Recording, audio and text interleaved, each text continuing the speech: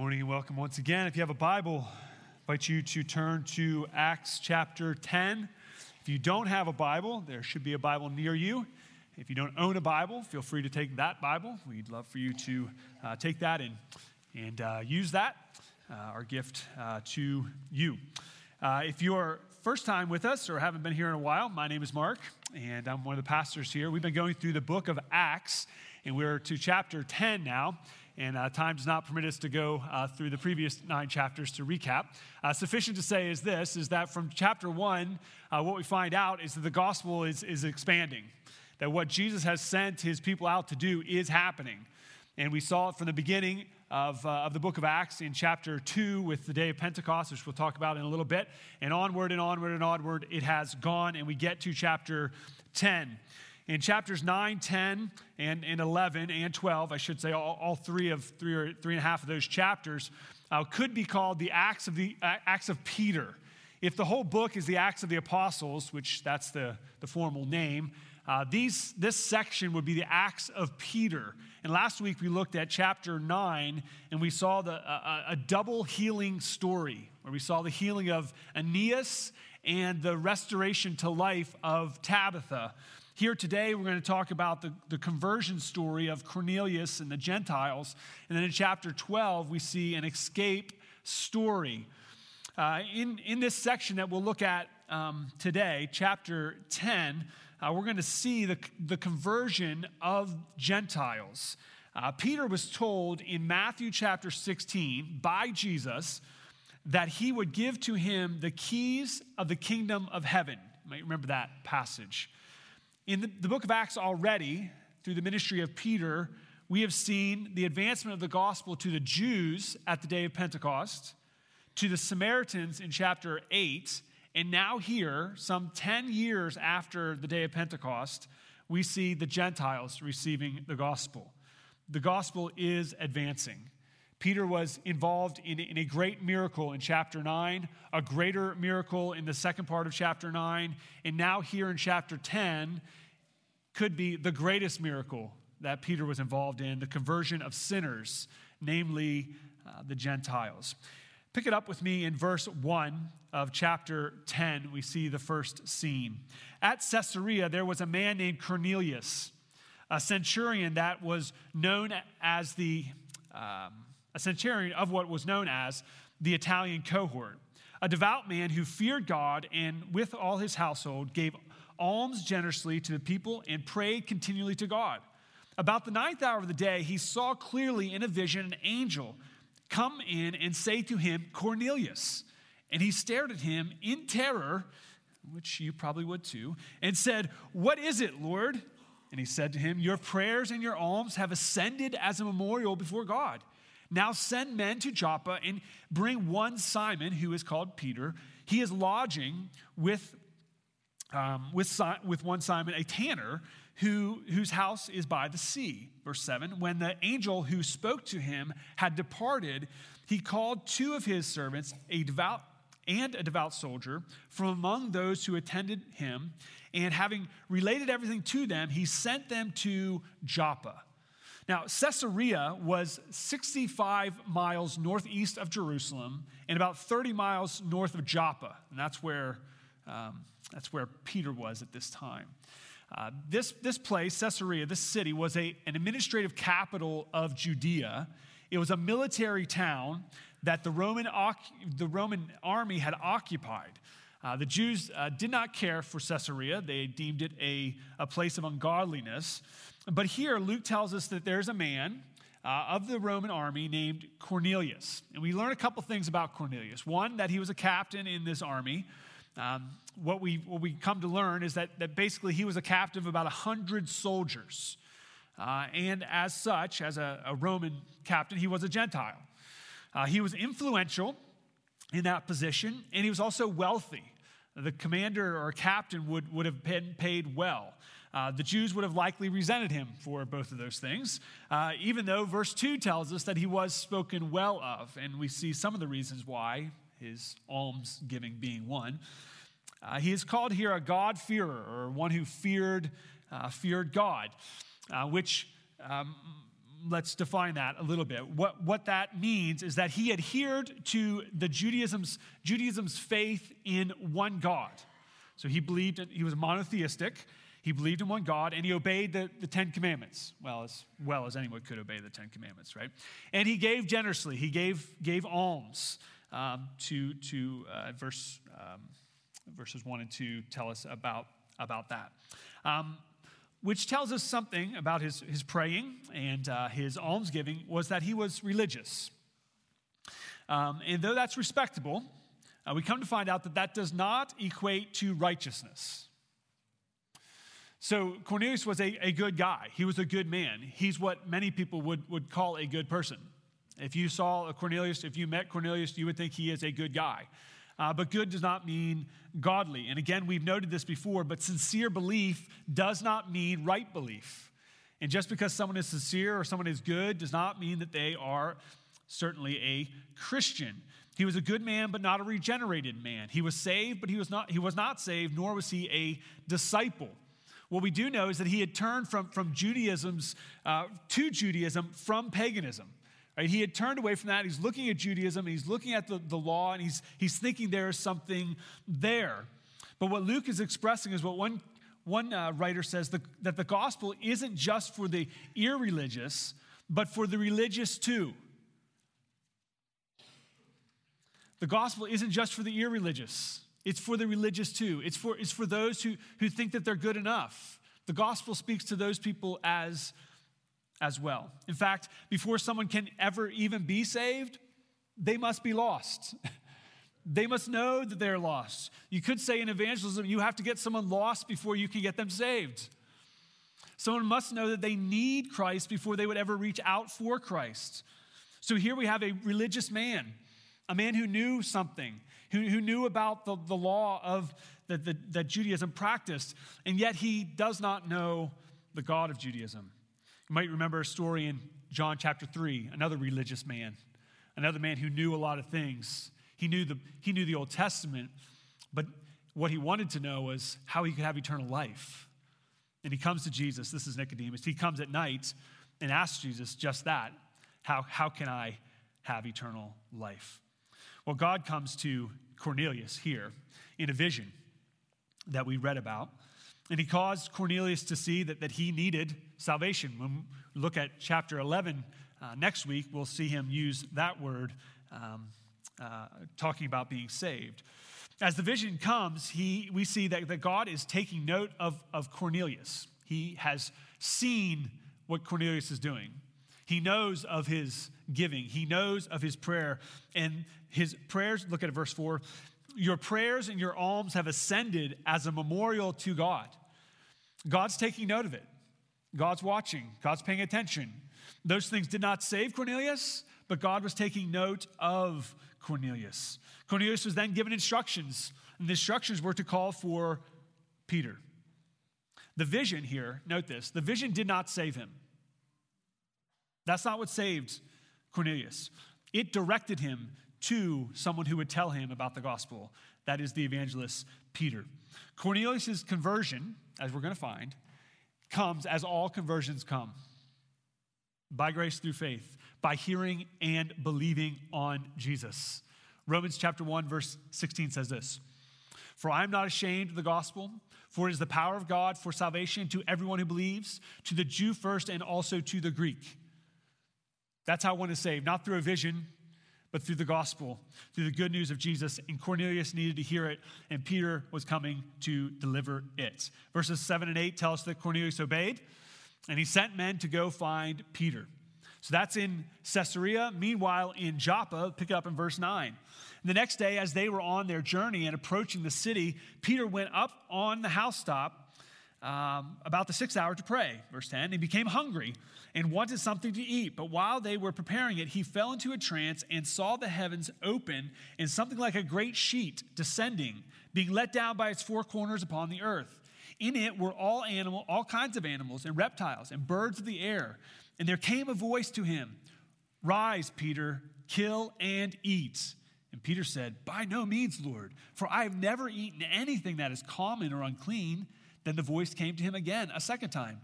What God has made clean, do not call common. This happened 3 times, and the thing was taken up at once to heaven. In this chapter, we find that both Cornelius and Peter encountered a vision while they were praying. Now, the takeaway, the implication is not that if you pray, you will get a vision. Okay, that's not the takeaway this morning. But it is this, that we can understand that in prayer, we are meeting with God. And if you pray, you are in the best place to get the best answers for the things that you are concerned most about. And so here, God comes to these 2 men. Luke is showing to us how God is preparing these men. Before salvation could come to the Gentiles, God had to prepare the messenger, that is Peter, to bring the message. Peter needed preparation because, here's the deal, he's a Jew. He's an Orthodox Jew. And what that means is that they would have seen the Gentiles as unclean. Ephesians 2 calls them aliens and strangers. And that the law of Moses was a dividing wall. It separated them. The Jewish prejudice, they were prejudiced against the Gentiles. This had to be overcome in order that the Gentiles could be brought into the Christian community and treated with equality. So this evangelist had to first come to the understanding of the freedom in the gospel, the freedom that Paul writes about in Ephesians chapter 2. We won't take time to go there right now, but the verses are 14 through 18 if you want to look at it. Ephesians 2, 14 through 18, where Paul tells us this, that through Christ, the dividing wall of hostility has been broken down. That by what Christ has done, Christ has made us equal, one. There is no Greek, there is no Jew, in the sense that all are available. The gospel is available to all. There is no difference now between a Gentile and a Jew in God's eyes in regard to their need or access to the gospel. And so Peter has a vision. We read it in verses 11 through 15. And Peter sees a sheet coming down out of heaven with all kinds of animals and reptiles and birds of the air. That seems like a very strange thing to see. He was hungry, so that might explain some of it. Maybe you see food when you're hungry too. But what God is doing more than that, what God is doing here is he's using animals to emphasize the distinction of clean and unclean animals, because it was a major distinction. It was a major problem, a major conflict between Jews and Gentiles. In fact, Leviticus chapter 11 tells us that the Jews, by law, were forbidden to eat of unclean animals. So here's a sheet of a bunch of animals, and these would be unclean. And here God is not only reframing Peter's view of what is clean and unclean as far as animals is concerned, but more fundamentally, what God is doing is he's communicating that nationality is not what makes a person clean. When he's talking about unclean and clean, yes, he's talking about animals, but there's an application to this, and there's a point that Jesus is driving, or God is driving, that we're going to see as he interacts with Cornelius and the Gentile people. God was showing Peter that the Gentiles were not unclean in the sense that they were not outside the scope of the gospel. In fact, memo to all of us, everyone is outside of Christ, apart from Christ. Everyone is outside. Everyone is unclean apart from Christ. Becoming a Jew was not how someone would become clean. Right? That was the prevailing idea. And so God is reframing and reworking this whole thing for Peter. But Peter reveals that he does not get this. Right? I'm going to have to draw the dots a little close together. He's not getting it because when the command comes, rise, kill, and eat, verse 13, Peter responds, by no means, Lord, or surely not. Why? For I have never eaten anything that is common or unclean. Now, some habits die hard. If you know a little bit about Peter, you know Peter had a habit of this. There's 2 other times in the gospel where Peter responds to Jesus this way. By no means, or surely not. Him saying something, and the response of Peter is, no, I'm not doing that. Right? That doesn't work out very well. Didn't work out well for Peter. It's not going to work out well for us either. This went on 2 more times, right? The voice comes a second time, and God says, the verse says, what God has made, do not call common. What God has made clean, do not call common. Right? So this is a threefold act, or a three-peat, if you will. Right? He says it once, and then it happens 2 more times. Remember Peter having any trouble with three times? Right? This seems to be a bit of a reoccurring thing for Peter. Peter was holding on, though, to his religion. Right? I've never done that. I couldn't do that. I've never eaten anything unclean. As if what he did or did not do is what made him clean before God. Brother and sister, what you do or what you don't do is not what makes you clean. As if the problem is outside of us, not inside of us.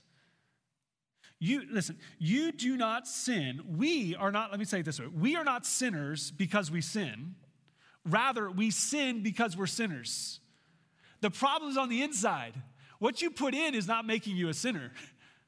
Him eating or not eating the animals, that is not making him clean or unclean before God. Ceremonially, yes, we understand, but not before God. Not in righteousness. That's not how this works. One commentator says it this way. Although the vision challenged the basic distinction between clean and unclean foods, which Peter had been brought up to make, the Spirit related this distinction to between clean and unclean people. And he's telling Peter to stop making that distinction. Right? That's what God is doing. He is working to, as one commentator says, convert Peter out of thinking that the good news is for the Jews alone. That's what's happening here. That's what the vision is about. That's what God is doing in Peter so that then he can go to Cornelius. And in grace, God is doing this, right? And as Peter is trying to figure this out, God sends the company that Cornelius sent to Peter. Look at it in verse 17. Now, while Peter was inwardly perplexed as to what the vision that he had seen might mean, behold, men who were sent by Cornelius, having made inquiry for Simon's house, stood at the gate and called out to ask whether Simon, who was called Peter, was lodging there.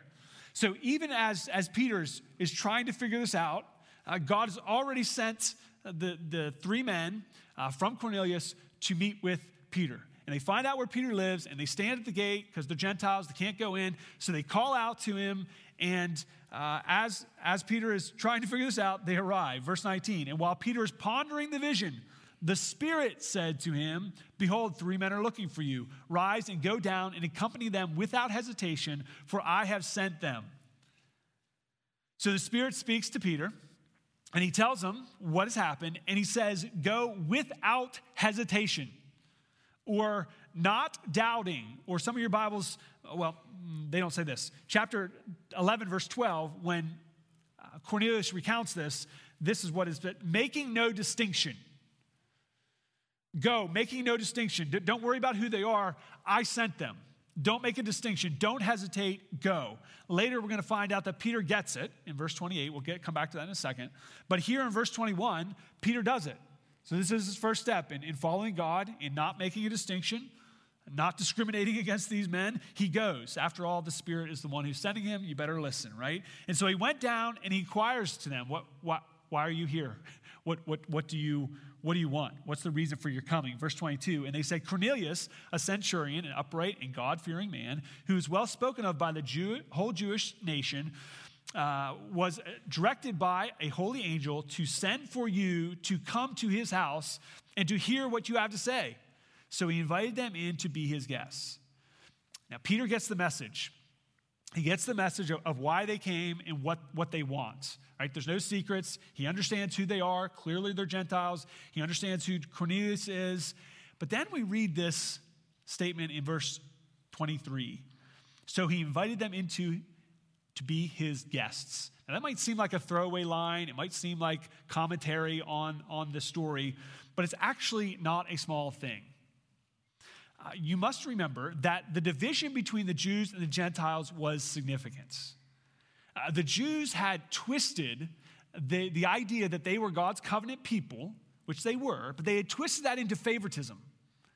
They had twisted that so much so that they hated the Gentiles. In fact, they wanted to be separated from them, and they developed They have developed things in order to keep them apart, traditions that kept them apart. They had hatred for them. And so if you understand that dynamic, when it says that he invited them in to be his guests, that's a no-no. That's taboo if you were a Jewish person. It might seem commonplace to you and me to invite someone in. Like that seems like a regular thing someone might do. But it wouldn't have been for a Jew. It would not have been for them to invite them in. They were not allowed to go into a Gentile's house, nor were they to invite someone into theirs. Sharing meals with someone was a declaration. This kind of showing hospitality was a way to say we have friendship, we have fellowship. It was communal. So Peter is doing something pretty unusual here. Everybody would have known that it's unusual. This unusual welcome was actually a display that he was getting it. He was getting the gospel. He was getting what Jesus had come to do. He was getting love for neighbor, even if they were outside of the circle.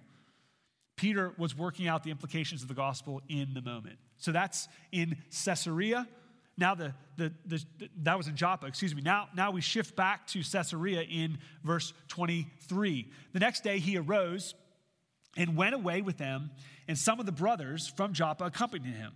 And on the following day they entered Caesarea. Cornelius was expecting them and had called together his relatives and close friends. So this is maybe a 2-day journey. And Peter arrives and he finds Cornelius and some others waiting for him. And Cornelius had already rounded up people, right? He already got his friends together, his close relatives together to come in. Listen, Peter's coming. You're going to want to hear this, right? Even before he was converted, he was inviting people in to hear from God, right? That's an amazing thing. Verse 25 tells us that Peter enters. And when he enters, Cornelius meets him and fell down at his feet and worshiped him. Verse 26, but Peter lifted him up, saying, stand up, for I too am a man. And so here's Cornelius. He finally sees Peter, this apostle, and his response is to worship the apostle. Now, this is absolutely misplaced, but it does show a humility of Cornelius, that he wants to learn from this man. But Peter's response is, don't worship me. Stand up. I'm just a man like you. In a couple chapters, chapter 12, we're going to meet Herod. And there's a moment when Herod is giving an oration, a speech, and the people say, the voice of God. And Herod does not correct them. And you can find out what happens when you come back in a couple weeks. So, verse 27. Verse 27, and as he talked with him, he went, you can actually find that in chapter 12, and as he talked with him, he went in and found many persons gathered, right? And he said to them, you yourselves know how unlawful it is for a Jew to associate with or to visit anyone of another nation. But God has shown me that I should not call any person common or unclean. So when I was sent for, I came without objection. As I asked then, why you sent for me? Peter gets it, right? He is seeing the connection. He is seeing how the animals were not just about the animals. They're about a people. They're about how God views all people. Again, Peter is deviating from Jewish traditions and customs. We're seeing live in the moment the dividing walls of hostility, the division between the Jew and the Gentile. It's coming down in Jesus' name, right? It's practically happening. What Jesus did at the cross is now happening in real life. If God does not bring down those walls, right? If he does not bring down those walls for Peter, then Peter will not have a ministry here, right? And if he does it here and Peter understands it, then you and I need to understand it too. And as Peter's walls of discrimination were coming down, so too should our walls of discrimination. No one is outside. No one is unclean. No one is beyond the gospel. Christ has the power to save all people. We'll come back to that in just a moment.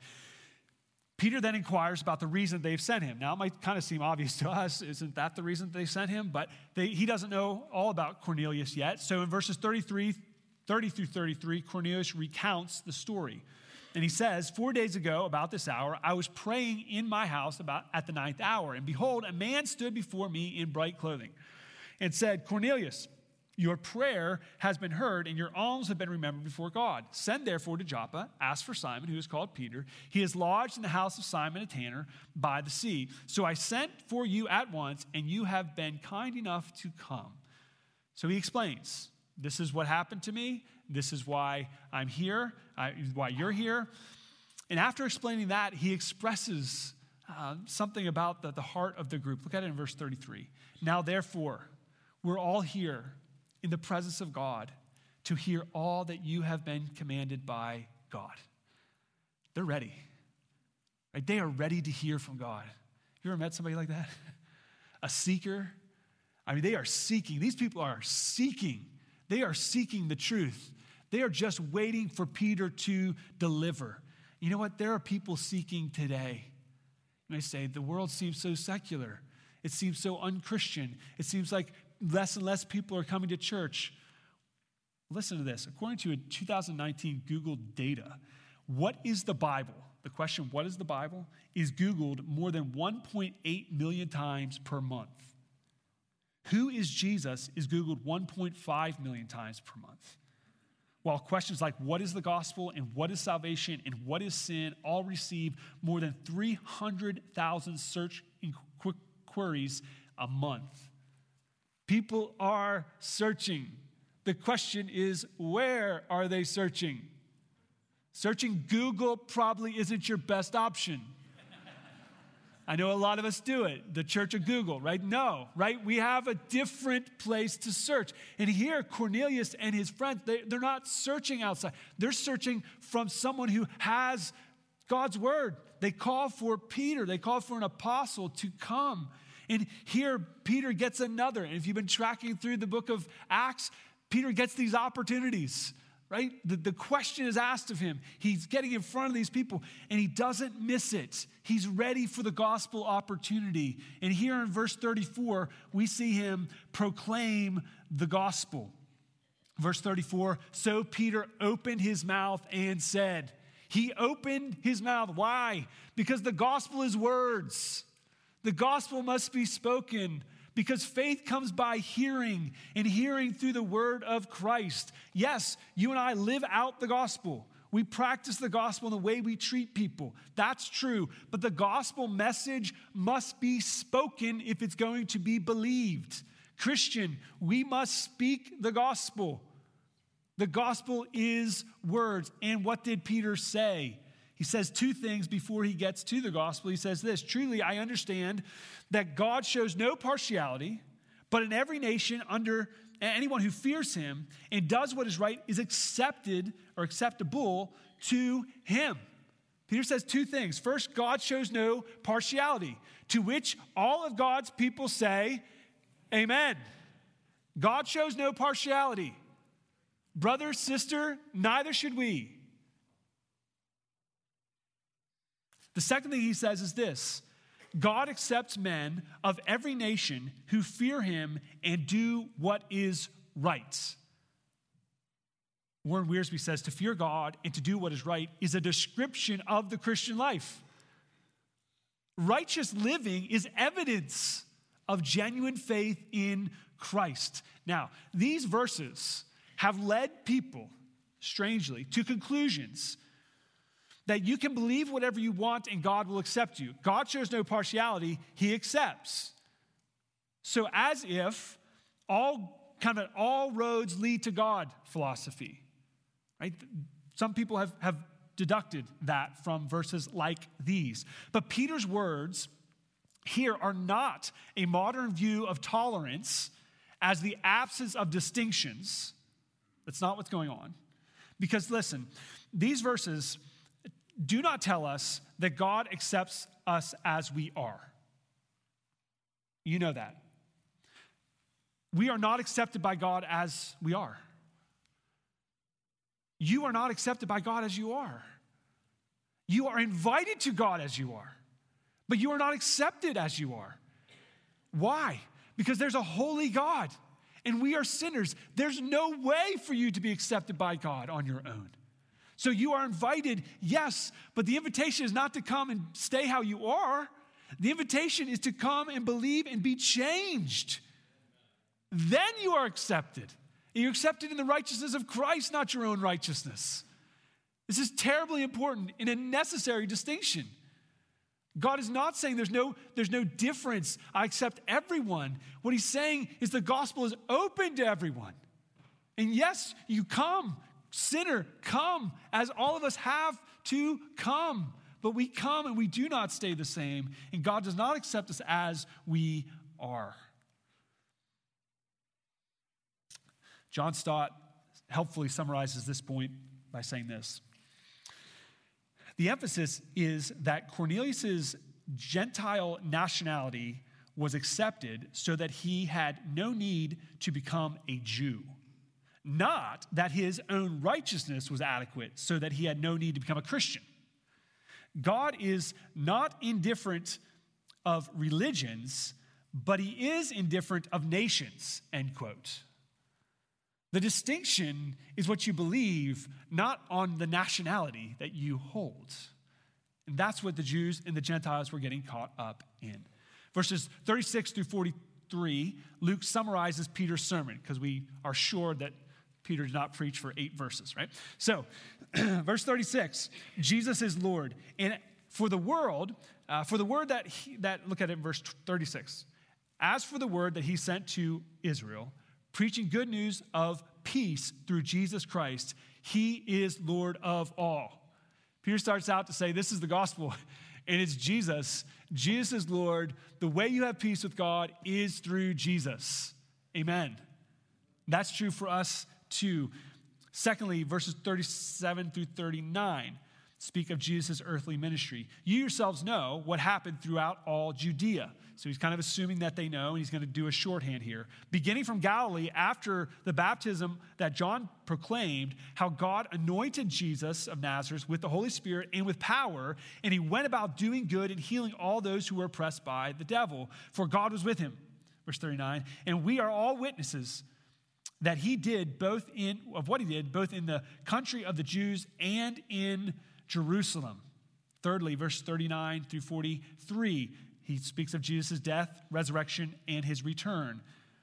They put him to death by hanging him on a tree, but God raised him on the third day and made him to appear, not to all the people, but to us who had been chosen by God as witnesses. That's the apostles, who ate and drank with him after he rose from the dead. And he commanded us to preach to the people and to testify that he is the one appointed by God to judge the living and the dead on his return. Number 4, verse 43, forgiveness for everyone who believes. To him, verse 43, to him all prophets bear witness that everyone who believes in him receives forgiveness of sins through his name. Not only were the apostles preaching Jesus, but what Peter says is the prophets were preaching about Jesus, that they were pointing to Jesus as well. Why? Because it is through Jesus and Jesus alone that salvation comes. There is no other name given among men, under heaven, given among men, whereby we must be saved. It is only through the name of Jesus, and the gospel is for all. Why?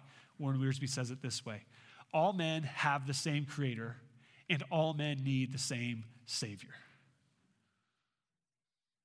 Finally, verses 44 to the end. While Peter is still preaching, while he's still saying these things, verse 44, the Holy Spirit fell on those all who heard the word. While he's still preaching. Can you imagine? This isn't the first time that Peter was interrupted, though, actually. If you go back to Matthew chapter 17, on the Mount of Transfiguration, Peter is talking, he gets interrupted by the Father. A little bit later in that same chapter 17, they're talking about the temple tax, and God the Son, Jesus, interrupts Peter. And now here, he gets interrupted by the Spirit. The Spirit is active, the Spirit is moving, and he falls on all who believe, or all who heard, When we say hearing, we mean also believing, not just those who were earshot of this thing, those who were believing. That's how salvation comes. This event could be called the Gentile Pentecost. You might remember chapter 2, when the Holy Spirit fell on the people in Jerusalem, and what occurred during that time. We see similarities here too. We see that when the Holy Spirit falls on these Gentiles, the onlookers were amazed. Look at it in verse 45. And the believers from among the circumcised, that's the guys who came with Peter, who had come with Peter, were amazed because the gift of the Holy Spirit was poured out on the Gentiles. They were amazed. The people who saw this, the Pentecost in chapter 2, were amazed as well. What else? The Spirit indwelled people were speaking in tongues. Look at it in verse 46. For they were hearing them speak in tongues and extolling God. We saw tongues happening in chapter 2. And we're not going to go into a whole thing on tongues, but sufficient to say is this, that these tongues were languages. They weren't people just babbling things. These were actual languages. People could hear things in their own language. That's why they understood that they were speaking a different language. And number 3, what happens after these conversions is baptism. Look at it in verse 47. Can anyone withhold water from baptizing these people who have received the Holy Spirit just as we have? And he commanded them to be baptized in the name of Jesus Christ. This is the Gentile Pentecost. And with this event, it marks a new chapter in the spread of the gospel. You might remember chapter 1, verse 8, that tells us that they would be witnesses in Jerusalem, in Judea, to Samaria, and to the ends of the earth. Right? We see these concentric circles as the gospel moves further and further out. And that's what we're seeing here in chapter 10. And as the Gentiles have received the gospel, as they now receive the Holy Spirit, we have this end of this transitional period of the church. The Jews, the Samaritans, and the Gentiles all have access to the gospel. The gospel is for all. And all are one, all who come to Christ are one in Christ. We keep reading, we find that Peter stays around Caesarea for a little while longer, presumably to teach them and to ground them in the gospel. Here in chapter 10, we get a glimpse. It's 48 verses, but it's short. And it tells us this about Peter, that he fulfilled the Great Commission in this way. Remember the Great Commission? As you go, make disciples, baptize them, and teach them to observe all things. That's what we see Peter do. And that same commission is for you and me too. As we go, we make disciples. Those disciples are to be baptized and to be taught the scriptures. That is the role of a disciple, is to make disciples. But don't let your familiarity with the gospel or with the commission lull you into activity. May God help us to be faithful to share the good news of Jesus, who is the Lord and Savior of all. Let's pray. Hallelujah. What a Savior. God, we are thankful for Jesus. As we hear, as we see in the pages of Scripture today, how you were at work through the Apostle Peter, a witness, a disciple who took what he knew and shared it with people who needed to hear. As he went, he made disciples, baptized, and taught them. God, I pray that might be true for us. That would be true of our church. That would be true of the individuals here today. That even this week, that you might give us opportunities to share as we go. That we might see people come to Christ, be baptized, and grow in Christ. God, would you do that even today, even right now, God? There are some here today who might not know you.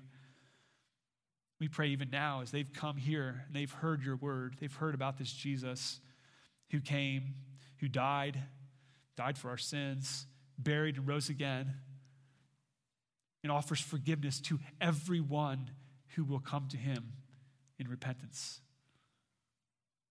God, may they know the forgiveness that's available through Christ today. We pray this in Jesus' name. Amen.